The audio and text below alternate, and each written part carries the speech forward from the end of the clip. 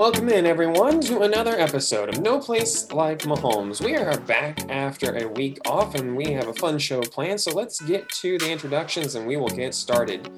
We thought that his son's name was pronounced Jacob. Turns out it's Jakob. Jacob Allen is on the podcast. How are you, bud? Doing good. I'm surprised as well. I also didn't know. I'm sorry, little man.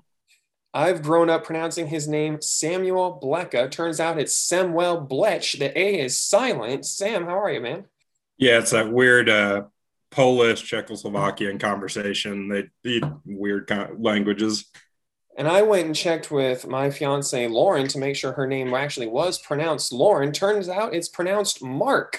Let's get to the topics, guys. We got a lot to talk about. I do want to just, before we dive in super seriously to anything, what were your reactions to Kelsey's name being thrown into question on pronunciation? Because I'll be honest, I dove in way too hard on it.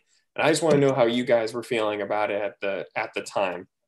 My initial reaction was honestly, there's got to be a joke, because it's been so long that you would think he would have corrected it in college.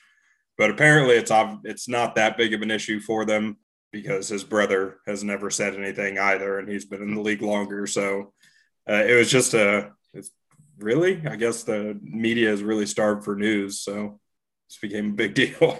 I was going to say, they can't really take the week off that we did when there's nothing to talk about. They're just like, we'll grasp at any straw possible. Jay, what was your reaction when Kelsey's name was thought to be pronounced Kels for just a brief moment in time? Easy there, roller coaster tycoon. It's another late night skit that they're having all the NFL guys do. We'll see. I'm sure we'll see somebody else come in and say, "Oh, my last name's not pronounced this way. It's pronounced this way." But I think it signifies that there is absolutely nothing going on, which is hopefully the end of that. But I think he's a complete fraud. If you go listen to his any of his intros, he says his own last name that way. I know he went on to explain that his dad said it that way, then relatives said it wasn't pronounced that way, but they did it that way because everyone decided their name was announced that way. Yeah, the story that I read said that from Kelsey specifically, he talked about how his dad originally was pronounced Kels, like that's how his family pronounces it, Kels. But the place that his father worked at, everyone said Kelsey, so he just got tired of it and had it legally changed, which led to a comment I saw on Twitter, which I thought was the best thing ever. And it's like, so is Kelsey's father the Jerry Gergich from Parks and Rec of our time, to where all of his coworkers decided that his name was something different, and so he just ended up changing it? I just thought that was hilarious.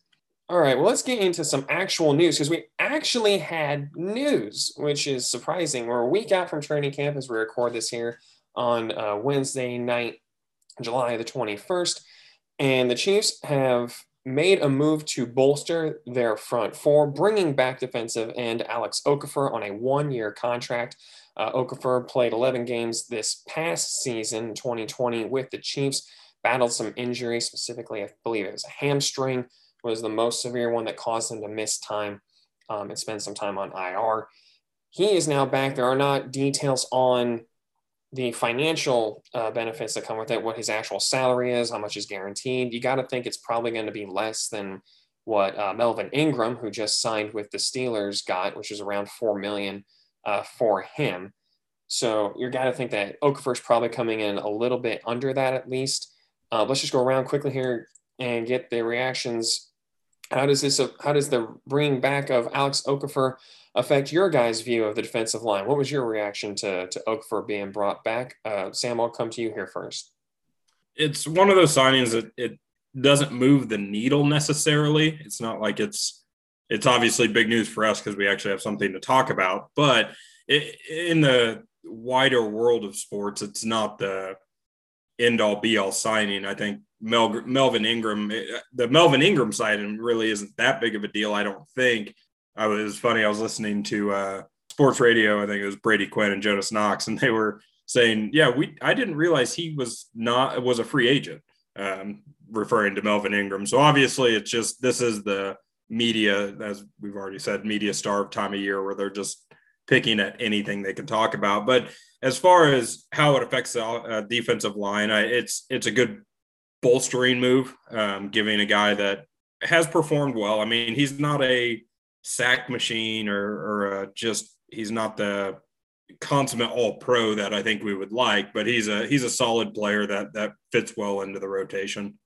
Jacob, what about you? When Alex Okafor was announced as being brought back, what was your reaction? Does this change how you feel at all about the front four for the Chiefs?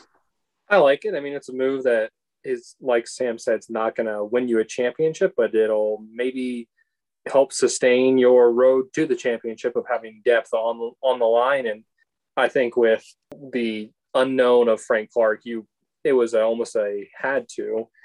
And as far as comparing it to Ingram, we'll see what the money is. Alex Okafor's first contract with the Chiefs was 3 years, 18 million, or almost 18 million. So he did about 6 a year. I'm curious to see if he'll come in at less than Melvin Ingram.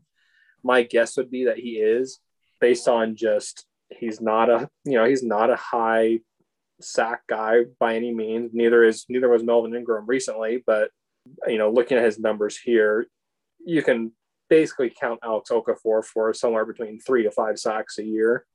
And at this point as well, his health hasn't been all that awesome either, because I almost, went and said, no, his health's way better than Melvin Ingram's too, but he's missed 5 or 6 games a season over the last 2 years as well. So either way, I think it was a necessary thing to do, considering you may be missing Frank Clark for, somewhere between 0 to 8 games this year. We'll see what all happens there. Yeah, I did think it was interesting to your point, Jacob, when you're talking about the comparisons. Melvin Ingram has played 20 games in the last 2 years. Alex Okafor has played 21. Melvin Ingram has had 7 sacks in the last 2 seasons. Alex Okafor has had 8. When you talk about quarterback hits, Melvin Ingram 17, Alex Okafor 19. Production-wise, they are over the last 2 years have been very similar. Now, I think Melvin Ingram, the upside in terms of production is probably going to be higher than Alex Okafor. At least it has been until this past year. But I think if you're the Chiefs, you're looking at it as going, okay, well, if we're going to pick one of these guys, maybe get the guy who is more familiar with our defense. And so, because I do think this may signal that they may not be bringing in any more pass rush help now that they have Okafor, at least not a name that we have talked about here. Knowing that Ingram signed for $4 million with the Steelers the day before the Chiefs bring back Alex Okafor, who would you guys have rather had? Seeing where the numbers have fallen, how many games they both played each year, the sack numbers, the quarterback hits. Obviously, they're more detailed analytics, hurries and such that maybe I don't have in front of me that could tilt it one way or the other. But Jacob, I'll come to you here first. Seeing where both of them ended up, knowing what the numbers are for both of these players, who would you have rather had, Alex Okafor or Melvin Ingram? At this point, I think you almost have the same guy. So if Alex Okafor is, 2 to 2.5 million and Ingram's 4, then I'm okay with getting Okafor. I think both guys are on the downside of their careers. I don't think you're looking for any slam dunk move here. I don't think it'll end up being a massive move. Like I said, I think it's more of a get you through and not have a weakness on your team versus, something that's going to win you games. You're going to have somebody that's going to make you not lose, not have somebody to run after all game towards, I should say. Sam, what about you? Alex Okafor or Melvin Ingram, now that they both signed and you can see where the numbers are with their careers over the last 2 years, who would you have rather had? Olivier Vernon. No, I honestly, I wasn't super high on Melvin Ingram kind of at the beginning of the conversation when he came to visit, purely because I feel like they both serve generally the same role, maybe in a slightly different style, in that Melvin Ingram is the quote unquote pass rush specialist, which he's not really produced a lot. And Alex Okafor is more of I would say a more complete end, maybe not as explosive, but better run stopping. I think just generally a more solid all around end that you can kind of plug and play. So I think they're both rotational guys. So it neither one, as I said, neither one moves the needle a lot for me. I'm happy with Alex Okafor. I think because he knows the system, that's always a big thing. As he comes in, he already has experience playing with in Spag's system and playing with the guys next to him. So I'm happy with the signing. I couldn't be swayed either way as far as which one I think would have been a more important signing. Yeah, I'm with both of you. I don't think I can add too much more other than, this kind of echo what you guys have said. If Alex Okafor is more affordable, if his contract is cheaper, he already knows the system. And if you're essentially, while one player may have more upside due to injury and age, etc., if because of fit and knowledge of the system, one guy is a better option for you right now and he's cheaper, I'm fine with going that route. And I think Alex Okafor, he brings a veteran presence to that line that they probably still need. A lot of the guys that we've talked about, like Joshua Kando, like Tershawn Wharton, like Tim Ward, these guys that are younger, they're still kind of getting their feet underneath them. Mike Dana is another one. I think benefit a lot from veteran leadership from a guy like Okafor. I'm all on board with bringing back that type of a player. So I'm like you, Sam, couldn't really be swayed one way or the other, but totally fine with saving a couple of bucks and bringing back essentially the same player in terms of production. So moving right along to a little more Chiefs news, but staying on the front four for the Kansas City Chiefs, we did want to revisit the Frank Clark situation because there have been obviously a couple of developments since we were last broadcasting and recording the podcast.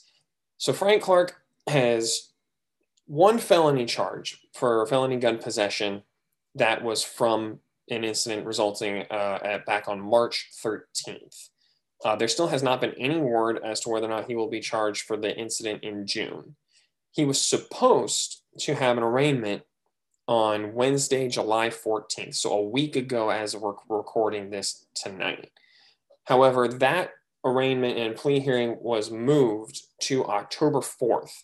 So we won't have any real resolution with where Frank Clark is with the law until October 4th. Obviously, this doesn't mean that the league won't still suspend him or that the Chiefs won't still suspend him, although I'd be hard-pressed to believe that the Chiefs would if the law doesn't actually take action first, but I could still see the NFL suspending Frank Clark. There was recently an article written on the 15th by Connor Christopherson of SI.com for Fan Nation Arrowhead Report on what it could potentially mean for Kansas City if Frank Clark was suspended. So in his article, he talks about how the league rules could potentially do allow for the Chiefs to move on from Frank Clark and get out from underneath his $18.5 million base salary, which is fully guaranteed if Frank Clark is suspended. Because per the league rules, if Frank Clark is suspended, and they suspend him because of the personal conduct policy, his remaining guarantees on his contract are void. That doesn't mean that if he's suspended, the Chiefs don't have to pay him. That means that those monies are no longer guaranteed per his article. And he got his information from places like Spotrac, Over the Cap, sources that we've used as well. And then obviously, the league rules about suspensions and what that means for Frank Clark. So if Frank Clark is suspended, his $18.5 million base salary is no longer guaranteed. And what that means is that the Kansas City Chiefs could move on from Frank Clark and save in 2021 $18.5 million. They would carry then $6.8 million of dead money in 2021 against their cap, and then have to carry 13.6 in dead money in 2022, since Frank Clark would have been cut post June 1. You're able to split up the dead money over 2 seasons. All that being said, what that means for us is that it brought up the question, what would you do if you're the Chiefs, if Frank Clark is suspended? So let's whatever caveat you want to put on it, if it's 2 games, 4 games, 6 games, however many games you think he'd be suspended, what would you do if that is the case and then his 18.5 is no longer guaranteed? Would you cut him? Would you keep him? How would you handle that situation going forward? Sam, I'll come back to you here first. I mean, he's a player that I think his time in Kansas City is already coming up. And these two incidents kind of fast track that, in my opinion. I think they were already moving towards probably moving on from him. And then after he now has a felony charge and potentially another one coming down the road, that's just going to drive it forward and make sure that he's probably not going to be a Chief much longer. The money is not the reason why I would cut him necessarily, because at this point, what are you spending it on? I mean, it's not like we'd save some cap room and you might be able to get a couple contributing guys brought in potentially with that money, but there isn't a big name player out there still that you're going to need that $18 million to spend on. So the reason I would cut him, I'm perfectly fine cutting him, is more to eliminate any kind of distraction or headache. We've seen players get in trouble before and the media circus surrounding it. And this one's been surprisingly, and I think due to probably Aaron Rodgers and the Dak Prescott situation kind of coming up, has been relatively quiet for the fact that we are in a point where there's no news. You don't hear a lot about Frank Clark's incident other than offhanded mentions every now and then. But we know that once that arraignment occurs and he's going through the court processes, that's just a headache. That's a big distraction for the team. And I just can't see Veach or Andy Reid or Clark Hunt, for that matter, really wanting that to be affecting the team as a whole. Jacob, what about you? If Frank Clark is suspended by the league, and again, it has to be the league, and his contract is no longer guaranteed, would you move on from him? Would you keep him? How would you handle that situation?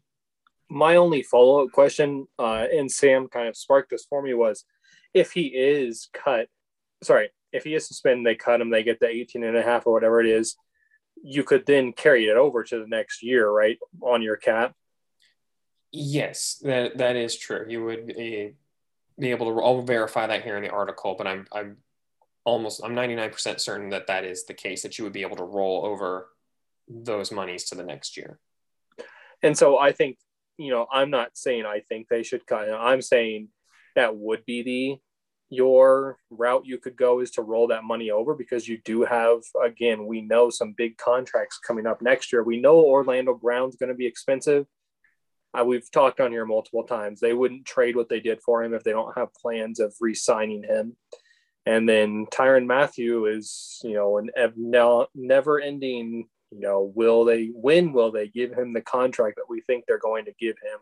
And so I agree with Sam basically of saying, if you're cutting him this year, what are you really getting out of it? Because we've talked almost ad nauseum about the guys that you could go get, and all of them have question marks. And, is it really better to have a pretty old Justin Houston or a broken Olivier Vernon with that money, or just roll with Frank Clark and hope he doesn't get suspended for too long? Because I think that's where they are at this point, which is why I don't think you'll end up seeing them cut him unless you get some, he's suspended for 10 games, because then I could see it happening. Yeah, and Jacob actually brought a point. I don't know. I didn't even think of it. I was purely thinking of players you could bring in. But if cutting Frank Clark means we can give money to Tyrann Mathieu and make him happy, bye. See you later. We're going to keep our one of the best safeties in the league and let the defensive end, who's paid way too much, go away. Here are the situations I'm okay if they cut him, because I'll tell you why. I think because they are extreme situations, and I don't think that they're necessarily likely. The first is one you said, Jacob, because in the article, yes, he does say that if you were to cut Clark, you could roll over the full savings to 2022 and use that in what is anticipated to be a significantly increased cap. Two situations I'm okay if they cut Clark. One, if they roll over that money, that's fine with me. I get you've got big contracts coming up. I get you're trying to save for the future. That makes sense. It's not my ideal situation, but I wouldn't be throwing a fit over it. The second one is if you already have a move in place that you're just needing that cap to pull the trigger for. And the only real name that has come up lately is Xavier Howard. So if there's a player like that who could help your team right now and for the future in a similar way that you believe that Frank Clark was going to impact your defense or your team in general, and you went out and made that move, and the only way you could do that is if Frank Clark was released, then I'd be on board with that. So if they make the announcement, we have traded for Xavier Howard for a first and a fourth round pick, and the next media release is we have released Frank Clark, I will be okay with that, because I think Xavier Howard, granted in a very different position, would be able to impact your team in the way that I would want somebody to impact your team if you're going to release Frank Clark. Beyond that, I take the approach that I've heard Seren Petra on 810 use an awful lot. If not him, then who? Because while, yes, Frank Clark has underperformed for the contract that he was given, he has still been a solid defensive end. And granted, last year was a definitive downtick in sack production, and overall, he still plays the run well. He still is an athletic defensive end who can make plays and rush and hurry the quarterback. And I don't know that there's another player on your defensive line other than Chris Jones who can, at their peak, produce like Frank Clark can. When Frank Clark was in Seattle, he was an absolute monster. And we haven't seen that same kind of powerful, overwhelming force in Kansas City that we did there, except for the Super Bowl run during the playoffs, where he was an absolute monster. Other than that, he's been good to just okay. And I think that that's where my only hesitation comes, is that I know the upside is there for him to be great. And so if you're going to cut him, it needs to be for somebody who's going to impact your team the same way you thought he could, which again, at this point is going to involve a trade or a surprise casualty from training camp, which is unlikely for that level of a player. Or again, the lesser of the two things that would excite me is if you're going to roll that money over, sign Orlando Brown to a record contract, keep Tyrann Mathieu, and still have funds left over to be active in filling holes on your roster. Moving along to our next topic, which is, again, sticking with the defense, but we want to take a look back and use kind of a historical perspective to avoid certain pitfalls that the Chiefs fell into years and years ago.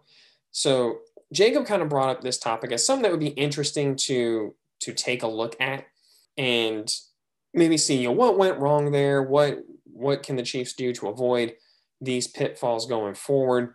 And that is the anomaly that was the Chiefs' 2018 defense. We all remember it. It was a painful time in Chiefs Kingdom history. They were almost last in yards allowed. They were ranked 24th in points allowed. Just a significant drop-off from what we had been able to expect from the Chiefs defense going forward. And how I kind of wanted to start this conversation with is go back to 2018 and just ask the question, what went wrong?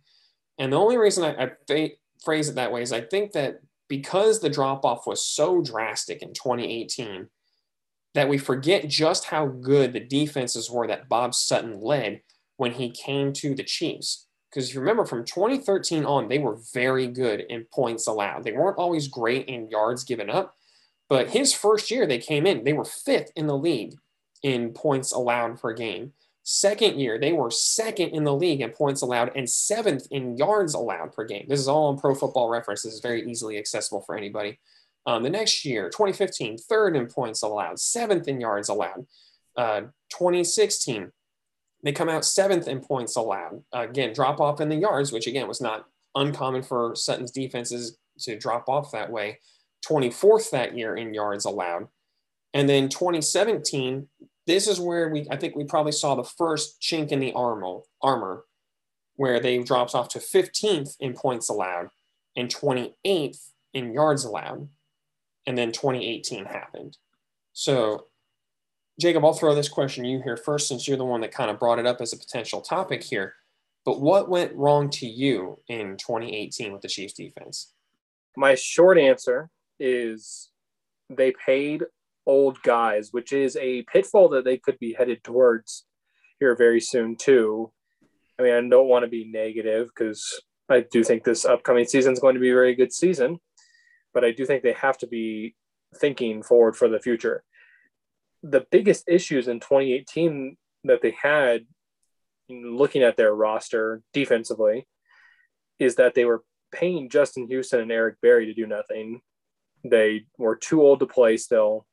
They couldn't rely on the guys. And I know we mentioned off air that Justin Houston had 9 sacks, but we all remember watching him that season. He was a shell of what he once was at that point.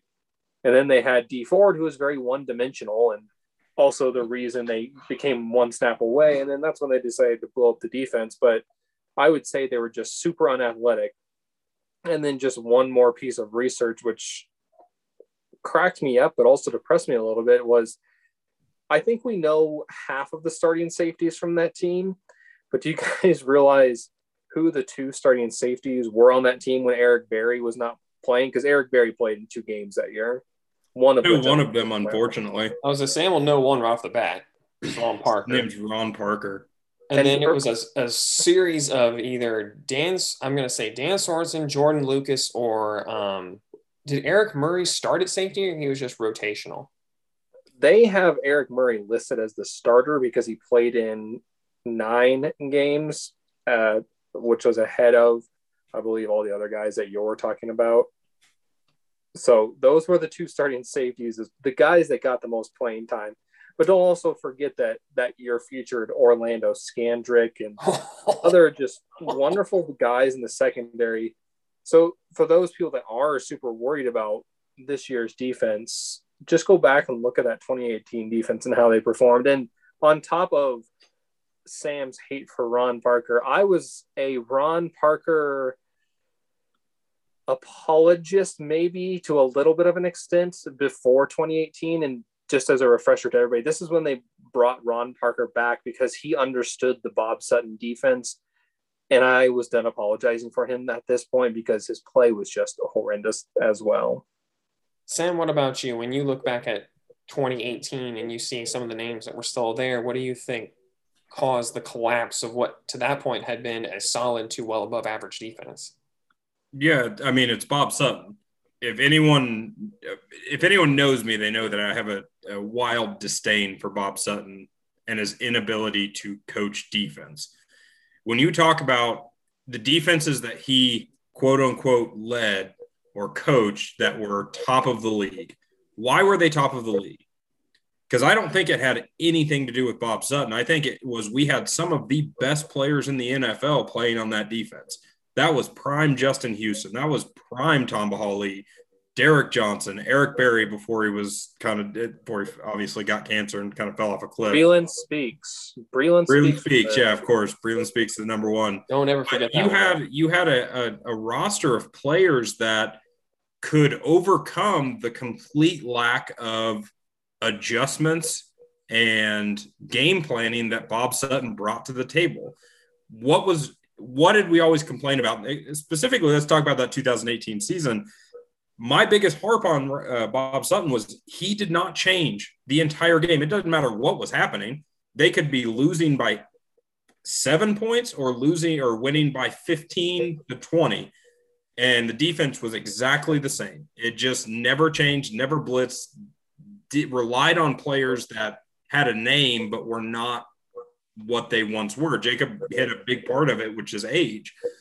He was relying on players that once at one point in time were very good, but at that point were past their prime. And so the defense, the pitfall that you can take from this is Spagnuolo just needs to be able to not rely on a one-trick pony like Bob Sutton did, because that's all he had. He had one kind of defense and never ran anything else. We already know that Spagnuolo changes pretty well. He adapts to game plans. And as long as you don't run into a Bucs team when you don't have offensive tackles and can't keep an offense on the ground or on the field, his defense works pretty well most of the time. So the age part is obviously the major pitfall. Jacob kind of mentioned the paying older guys lots of money and losing that production, but it can't be a lot worse than what we saw with Bob Sutton. So, and Ron Parker obviously didn't help at all. It's always Ron Parker's fault. Well, Sean, are you happy? Was this the intention of your question to get Sam worked up? Because if it was, you succeeded. You brought up two of the names that will set me off instantaneously. The intention of every question I give is to set Sam off because that's the best Sam. So I'm on board with being the instigator. Your job is to disagree. My job is to just light the fire between you two and then sit back and watch what happens. Jacob, disagree with me that Bob Sutton was a terrible defensive coordinator. Do it. I want to hear you. I wasn't the biggest fan myself. It was kind of boring. I do think it's interesting that Bob Sutton in New York, the reputation he had is very similar to the one that I think Steve Spagnuolo had, both between when he was with the Giants and then when he came to the Chiefs, which is this guy who throws just the most bizarre and exotic blitzes at you as a defensive coordinator. And I think that was probably the biggest thing that we saw go away as time progressed, was that Bob Sutton got more and more and more conservative, where he would just call the dogs off, play complete prevent defense to the point where we would see Justin Houston in coverage half the time. And for your best pass rusher is trying to cover Antonio Brown in the height of Antonio Brown's career. That's just not a recipe for success. So I think that Spagnuolo, I think, does best when he can get pressure with four because it allows him to be creative with blitzing versus when he feels like he has to blitz. I do think this year may be one of the years that you get a really good idea of the kind of coach that Spagnuolo is, simply because you probably won't have, you may or may not have Frank Clark for part or the whole season, depending on what the league decides to do. You don't have an experienced corner outside of Charvarius Ward that has played more than 3 years in the league. Rashad Fenton, you can argue, is a quote unquote experienced corner. Most of the guys that are on the roster that you're expecting to get major time have been in the league for at least a couple of years, but whether for injury or just opportunity, haven't had the chance to play. You're going to have some changes at the linebacker core. With Nick Bolton coming in, you're going to have a whole new, more than likely a new Sam linebacker. And then it's a matter of, okay, who plays the nickel, who plays the dime linebacker position? There's a lot there that's going to change. And it's going to be interesting to see, what can he get out of these guys that may or may not have the experience that you would like ideally from players that are going to be playing key positions. For me, what went wrong with 2018, you guys kind of said it best. A lot of it was age, but I do think a lot of it for me was more scheme. Like I said, Justin Houston played coverage too much. Dee Ford did one thing and you had nobody, and you didn't allow for anybody else to do what they wanted. Like, they kept trying to make Breeland Speaks an outside linebacker when he probably should have just been putting his hand in the dirt playing a 3-tech or a 5-tech in a 3-4 defense and just let him go. Don't try to make him an outside linebacker. Which leads me to the next question, which is, what do the Chiefs have to do this year to avoid the pitfalls? Because to this point, Spagnuolo has done an admirable job, I think, of turning the defense around. In 2019, they were 7th in points allowed, 17th in yards, coming on the heels of an atrocious 2018 season. Last year took a bit of a step back, but not bad. They were 10th in the league in points allowed, 16th in yards allowed. Still a solid year, even with the fall off from Frank Clark. So looking ahead now to this coming season with training camp a week away, what do you think that Spagnuolo and that defensive staff need to do to avoid a backslide and continue to see this defense progress? Sam, I'll come back to you here first on this one. I don't really have much of an answer for this because because of what you stated, Sean, is that we have such a new defense basically with the number of players that could potentially be getting time for the first time or getting more significant time due to different circumstances. The main thing, it's one of those, it's staying healthy, number one, because we rely so heavily on the rotation at the defensive line position specifically that losing one or two of those guys, those rotational guys, can really hurt us. We've seen that where when you start to lose that rotation, the defensive line just doesn't perform as well because they're not as fresh throughout the game. And then one of the biggest one is just an improved linebacker play.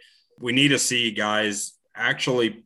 We can't go through this next year doing what we did last year, where it was like, well, they didn't mess anything up. We need actual improvement, and we spent a high draft pick on a linebacker for that specific reason. So there's not. I don't think there's any.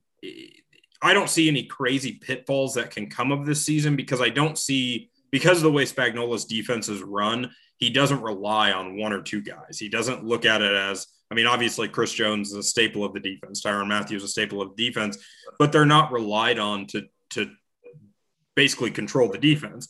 When you look at the Rams defense, Aaron Donald kind of controls that. He is, if he's not there, their defense doesn't look nearly the same. And where you definitely see a drop off when Chris Jones isn't in, it's not significant in my opinion, where it's just like, oh my gosh, Chris Jones has to go back in. It's always nice when he's in, but it doesn't ruin the defense. So I don't see a lot of crazy pitfalls. I think this is going past this next year. We have to, exactly what Jacob said, we have to be cognizant of paying guys that are on the decline. We can't do that anymore. And I think they did that. They're doing that well, or they're being cognizant of that, because letting Damian Wilson go, letting Anthony Hitchens will likely be gone after this year. So they're getting rid of some of these aging guys that, though they have filled roles for us and played significant time, we're not clinging to them as we have in the past with defensive starters. Now it's hard when you have Eric Berry and Justin Houston and Tom Bahali. Those are staple Chiefs, and even as fans, we're like, oh, we just love seeing them there. But we can't continue to do that. Again, we talk about the Patriot way. That's why the Patriots were so good for so long, was not getting stuck on one guy besides Tom Brady. Jacob, what about you? What do you think the Chiefs need to do to avoid a backslide to a 2018, or even just a significant backslide to their defensive performance this coming year? Yeah, up front for this year, I'm hoping, and I think based on the moves they've made so far, they have kind of looked at what happened in 2018 and are trying to avoid that by saying, let's get younger guys in positions where we know we might have to end up paying guys, or we haven't had success. And I'm not really too worried about the scheme. I think Sam kind of explained scheme things pretty well, of just, I don't think you'll see a major fall in their play this year. I do think getting younger and faster at a couple positions was the key. Like he said, at linebacker, hopefully now you got two guys that are way more athletic, because that has been an issue for 2 years. And I know I've brought it up probably 5 or 6 times, but I'm more worried about long-term and to see where they go. And Soren Petro, I think, kind of got me on this kick today is, I think we all want to keep Tyrann Mathieu around, but what seasons are you going to pay him for? And we've talked about length of contracts. And do you think you could string him along on the franchise tag and just see how quickly that all happens? But that's where my fear is at, because if they keep up with the same rhythm of, okay, we've already paid Chris Jones, that's a sunk cost. You're not coming back from that. But with Tyrann Mathieu, you haven't paid him yet. And I'm not sure if you should at this point. I can be one opinion one week and one opinion the next. But if you look at the 2018 Chiefs in your own mind, that's where your brain goes, is to say, don't give this guy the contract because you're going to pay for years that you don't want to. If you could franchise and trade him, I would almost even entertain that idea, just because of good defense tends to be young and fast. I think your offense is just relying on your quarterback, and you got the right guy, because that is also a difference from that 2018 season, is you have a different Patrick Mahomes as well. So like I said, overall, the big thing they either have to do is make tough decisions on third contracts on guys, the guys, in their 30s, or draft better than they ever have in their franchise history, other than their Brandon Albert, Jamal Charles draft. I do think identifying players that are gonna be cornerstones is key. They've hit on some with bringing in guys like Mathieu and re-signing Chris Jones. They missed is a strong word. It hasn't lived up to the contract. It's hard to say missed, because he did have such a great run in the playoffs, but overall production-wise has missed on Frank Clark. He hasn't lived up to the contract outside of this magical run that did help them get to the Super Bowl. I think I would bring back Mathieu. just as a sidebar, because I think that his attitude and his ability to dissect and communicate the defense to younger players, especially the secondary, is going to be big. So I would bring him back. My things that I would want Spagnuolo to do to avoid pitfalls is something that they've done in some places, but they haven't in others. So, which is letting the youth make mistakes early. Ride the Patrick Mahomes coattails and let guys like Nick Bolton and Willie Gay Jr. make mistakes early. Let Joshua Kando over pursue and get beat on a draw that goes for 7 or 10 yards. Let Mike Hughes, misread and get beat on a double move for 35, 40 yards. Because if they do it early, they are more likely to recognize it late. And then they would be more ready for when it really counts, which is the playoffs, where you're hoping to make that next Super Bowl run. The last thing I'd say is just continue to be aggressive. Don't stop being aggressive. Like I said, we were talking about Bob Sutton. I think that's inevitably what killed him is you didn't have anybody who could cover. We just went down through all the names of the safeties and corners that they had at the time. And you weren't able to cover, but you also didn't put pressure on anyone. You were dropping pass rushers like Justin Houston into coverage. I don't want to see Spagnuolo take his foot off the pedal. Even if the Chiefs are up big, continue to put pressure on teams. It doesn't have to be seriously exotic blitzes or anything that you think is going to reveal too much on film for later in the season, but let the youth and speed with guys like Nick Bolton, Kando, Willie Gay Jr., L'Jarius Sneed, let the youth and speed show. Let that shine and utilize that to your benefit. Stay aggressive. I think if you're able to do those two things, I think they'll avoid a lot of the pitfalls that came with 2018 that are avoidable. The last one being, don't let your team get old, which is more up to Brett Veach. So we'll see what happens, but those are the two things that I would like to see him do. And just a little more on, the thinking of what might go wrong roster-wise. Again, I do think the youth is important, but also when you give out these massive contracts, you feel like you can't give many more resources either to the defense. And I do think that was part 2 of the problem was, again, you had those guys like Ron Parker playing and, when you get injured, guys like Frank Zombo coming in and pretending like these are NFL guys. And so I think all of that has to be a factor. And this is also something I keep hearing from Soren Petro, and I 100% agree with him, is you can't keep trading first round picks away because you need to be able to have a first round pick that's typically at worst a 50-50 shot on a good player. That's fair. I think it's easier with the Chiefs, like Sam has said, and you have said both in the past, when you're picking in the low 20s to the 30s. I think that makes it a little bit easier to move that pick. But I agree with you that it is something that they will have to be cognizant of going forward. To this point, I do think Brett Veach has done a great job identifying who's who, but Frank Clark is, I think, probably the first miss on identifying a guy who could be an impact player that hasn't been consistently. No, I wouldn't. I can't even say that Frank Clark is a miss. Frank Clark is, because he had such a good first season for us, it's hard with those kind of players to identify when that drop-off is going to occur. Because in no way, it wasn't like Frank Clark was some one-year wonder that Brett Veach looked at and was like, oh, I have to have him. He was a consummate Pro Bowler. He was a very good player in Seattle. We brought him in and he played up to that level. It's hard to know what happened last year, whether it was what exactly caused for that drop off. And it's likely we won't know if that was a one-time thing, because the legal stuff, you can't blame that on Brett Veach. That's one of those that he can't predict the future as far as what kind of stupid crap this guy's going to do. So I don't think you can really blame that. The ones that I look at are the moves where, and it's kind of Brett Veach's specialty of bringing the players that have not lived up to their draft class ranking, bringing them in to fill significant roles. That's always been like we talk about Taco Charlton. Taco Charlton is one of the few that we brought in that has not lived up to his role, where he's not looked at as being a guy that's filling a significant role. He's just okay, let's see if this works out.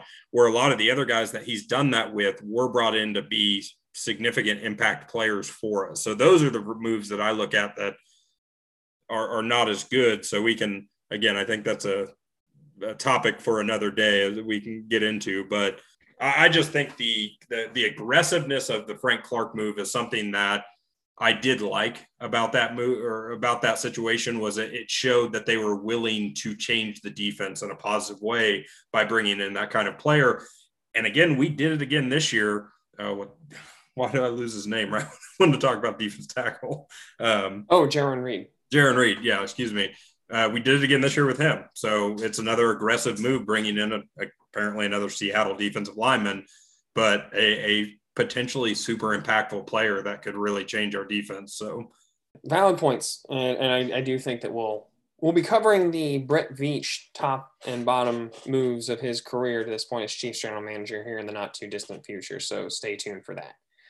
Last thing here tonight, just to wrap things up, we've been kind of playing these fun little games at the end of our podcasts here lately. Just kind of keep things light, especially when there's no news going on. Just try to do something fun that Chiefs fans can relate to. And I heard this on one of the Arrowhead Pride podcasts. They played Would You Rather, everyone's favorite. I've had one too many college game, and I'm feeling like I could say things I might not normally say.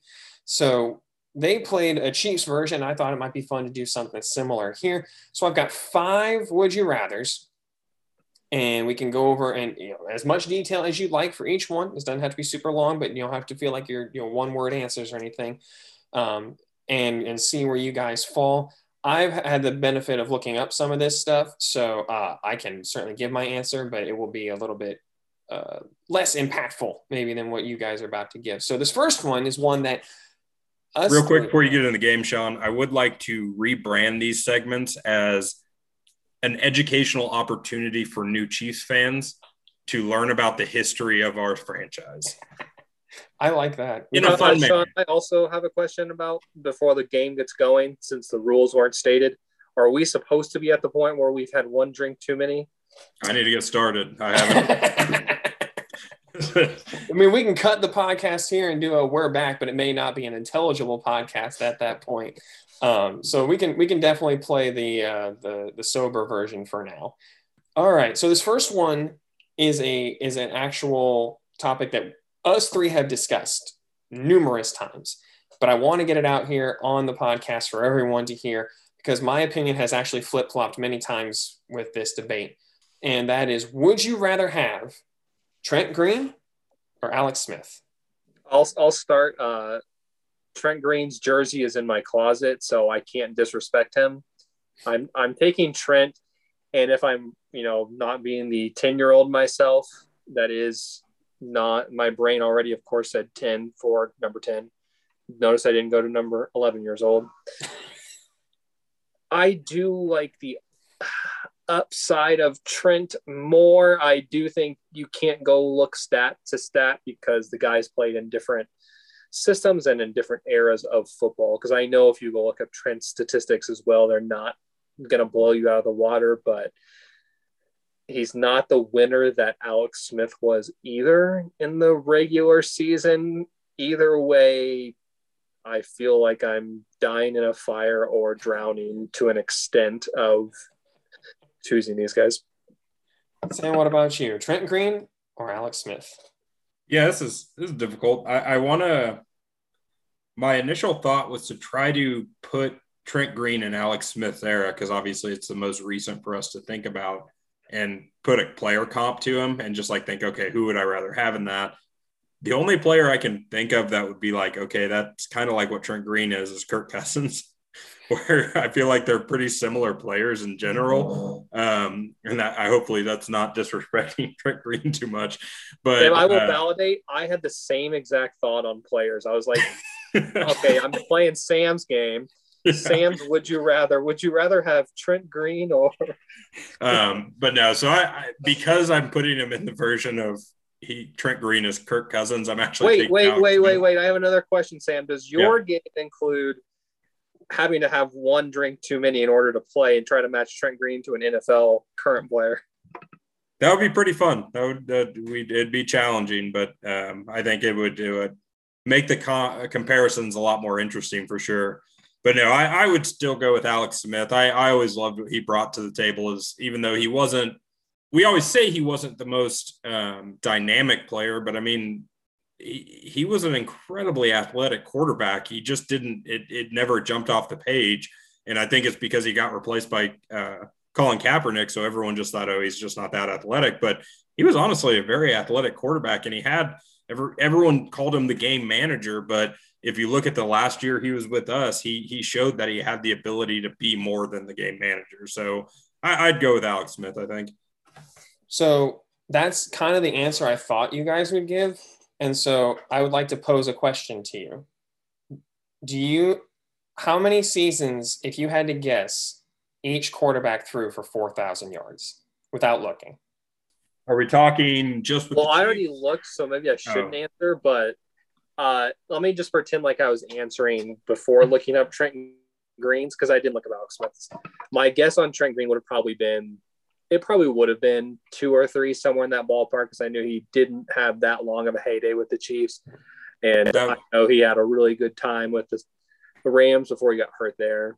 Yeah, that's my question is, are we just looking at him as Chiefs? 4,000 yards as Chiefs players? Or yes, because that's the only time either one of them threw for 4,000 yards. Oh, wow. I would have thought the reason I thought that is I thought Trent Green would have had more yards with the Rams, but let's say 2 with Alex Smith, 1 with Trent Green. So Alex Smith has thrown for 4,000 yards one time. It was his last year. That was my guess that I didn't say publicly. Trent Green had 3 years in a row where he threw for 4,000 yards between 2003 and 2005. Trent Green has only, during the time when between 1998 and 2005, Trent Green threw for less than 3,400 yards once. Trent Green also played in a time where they ran the ball. In 2003, there were 2 quarterbacks that threw for 4,000 yards. One was Trent Green and one was Peyton Manning. Peyton Manning, yeah. It's like I was 100% on board with you with the Alex Smith. Like I was like, oh well, Alex Smith. Like especially in this era of football, it's not a question. Now, like going back and looking, it makes me want Trent Green to have played in the Patrick Mahomes era of football, because if he's thrown for 4,000 yards with Priest Holmes getting 35 carries a game, what could he do now? Like, how many of those yards were thrown screen passes to Priest Holmes? Oh, probably at least 2,500. I was going to say 95% of the yards were, but yeah, I mean, if you the other 5% were Tony. Gonzalez, so. Yes, I was going to say one more thing that you can even throw a ratchet into it more is that Trent Green didn't have Tyreek Hill, but Alex Smith didn't have, what we deemed as probably the greatest offensive line of all time because of two Hall of Famers, and then 2 guys and 2 other guys that were considered best guys in their era at their positions. So what you're saying is we need the 2003 offensive line with Patrick Mahomes. That's what I got out of that. All right. Patrick Mahomes would still be scrambling in the Super Bowl right now if he had the 2003 Chiefs offensive line.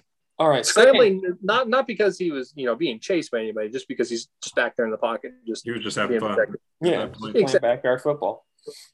All right. Second, would you rather? And this one I think might tear you two apart as friends. We'll see. Would you rather Jared Allen or Tamba Hali? This one's easy. Jared Allen's a Hall of Famer. Tamba Hali is not. So Jared Allen. Surprise, Sean. It is Jared Allen for me as well. Oh, man. I wondered because I love me some Tamba, but man, you can't beat the rodeo. That was some of the best Chiefs years you can get. Yeah. Production-wise, I was on board with Jared 100%, but I wondered if you might say Tamba because of what he meant to Chiefs Kingdom, just as who he was, as well as being. Can I also please put a plug out there that if anybody has a Chiefs Jared Allen jersey, I am in the market. I have not seen them on eBay or anything. I know I could go custom make a current Chiefs Jared Allen jersey, but I just want a nasty. They probably weren't even this brand, but I just want a nasty Jared Allen starter Chiefs jersey, just low quality screen print. That's all I want. I'm looking for one. If you or your friends have one, I'm all ears. Oh my God. All right, third one, and this is the last player pick. And this one's a little bit different. Would you rather prime? I'm saying like prime career, so healthy, top of their game player. Would you rather have a prime Tyreek Hill or a prime Jamal Charles? I would take Tyreek. Obviously, different positions, but Jamal was obviously a fantastic running back. But running backs are one of those things that you can get a dime a dozen. They may not have the same ability that Jamal had, but you can switch them in and out. You don't replace a Tyreek Hill's ability. That's something that we don't see come around very often. So I go with Tyreek just because I think though Jamal was very good, you can replace that that production a lot easier than what you can the freak athleticism and kind of production that Tyreek has generated. I don't think this is a fair question. That's my answer. If I just had to choose who is a better player, position, prime to prime. We're talking prime to prime. Oh, I know. I'm aware. I'm saying though, if I'm building a football team, I will take good receiver over good running back. That's the problem, is that Jamal Charles, to me, I will make the argument that he is the best running back of all time. Now, I will fight anyone over that as long as you are smaller and older than I am about that, because he still has the most yards a carry all time, which it's like 6.4 or something average. The 5. problem 5. No, I was like, he did have years where he have 6.4 and 6.9. And the 5.4 is including his last 3 years of 3.3, 4.3, and 1.2. Okay, what's that put him at yards per rush for career? That's 5.4. 5.4. The problem is that Tyreek Hill's yards of reception is 14.6.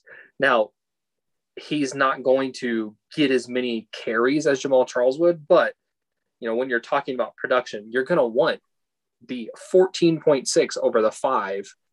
1 catch equals 3 carries, and you don't have to break the player either. So I'm choosing it for the football sense, not because of who the players are. Because if I was choosing just players, I'm choosing Jamal Charles.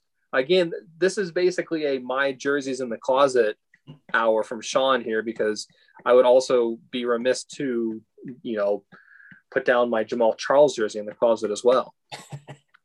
That one I thought would be interesting just because it is 2 guys who are known for their elite athleticism, the quickness, the agility, the contact balance. Both of them are just beyond anything we'd ever seen at that time. Jamal Charles still to me is one of the most bizarre running backs to watch, where he would just take hits one after the other and not go down. And Tyreek Hill is this bizarre anomaly of I'm going to go faster than literally any other NFL player has ever gone.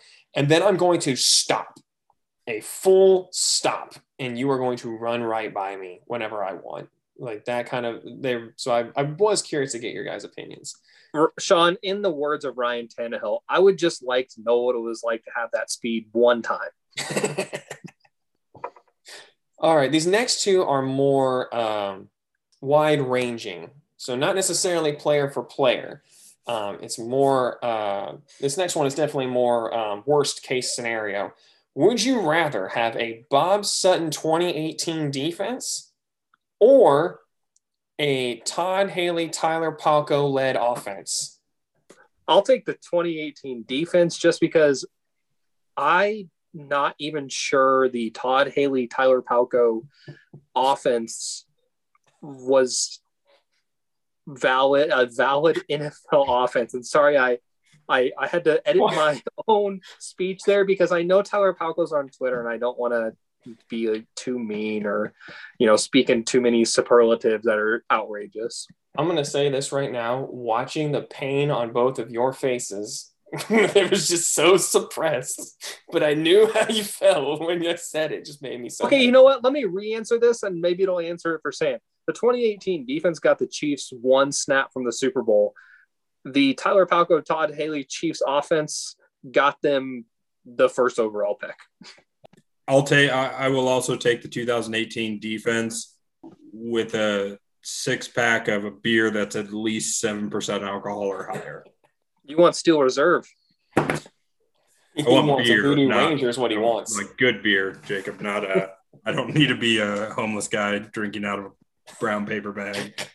Hey, you know what? I was going to say that's offensive, but honestly, the only times I've seen people drinking Steel Reserve is when I got it for free and homeless people. All right, last one here, and then we'll wrap things up for tonight. This one is a much more positive look. Would you rather have the 2003 Chiefs offense or the 1995 Chiefs defense? Both were ranked first in the league at the time. Remind me how far the Chiefs defense on the year you chose one. That was when they lost the AFC Championship because Joe Montana got hurt. Correct. Yes, he was the quarterback at the time. No, I take that back. Steve Bono was the quarterback at the time. They went to the I can tell you. They lost in the divisional round 7-10 to the Colts. I think the old phrase offense wins championships is the one I'm going to go with here. I probably would take the offense because that defense was – I still think the Chiefs have had in their time two of the worst defenses in NFL history. They rank up there with 2003 and 2018. On that note, just a quick sidebar before Sam gives his answer. I do want us to do a research project where we look at the difference of Chiefs 2003 defense with Mike Maslowski versus Chief defense without Mike Maslowski, because Seth Kaiser's been making some claims about when Mike Maslowski went down, that's when that Chiefs defense went from average to trash, and I want to find out if it's true. So we may have to do a research project. Sam, what about you? 2003 offense or 1995 Chiefs defense? I'm actually going to go with 1995 defense for no other reason because as an adult, I want to watch Neil Smith and Derek Thomas play. I want adult memories of them playing, not 5-year-old Sam. So that would be my choice. JJ has one more point to bring up here is he has watched a couple of Mike Maslowski highlights. He likes the guy, but honestly, I think it's just because they had a very similar look with the ball head. I thought you were going to say the Mike Maslowski that he had seen was green and had one eye and worked in Scaring Children Factory. I think it's a great answer, Sam. I think I would love to watch that defense play, so I'd be tempted to pick that one. I do think that offense, though, in any other year with any other defense that was average, had a real shot at the Super Bowl. So I might go with that offense overall if I'm looking to win a game. But just to be able to watch Neil Smith, Derek Thomas, Dale Carter, James Hasty, that would have been a heck of a thing to see. All right, everybody, that'll do it for us tonight. We appreciate you bearing with us as this off-season is kind of a stop and start for us. When there's stuff to talk about, we definitely want to talk about it, but when there's not, we're just not going to force it. But training camp starts next week, so we'll actually hopefully have some real things to discuss. So until then, you all stay safe out there, and we will talk to you next week.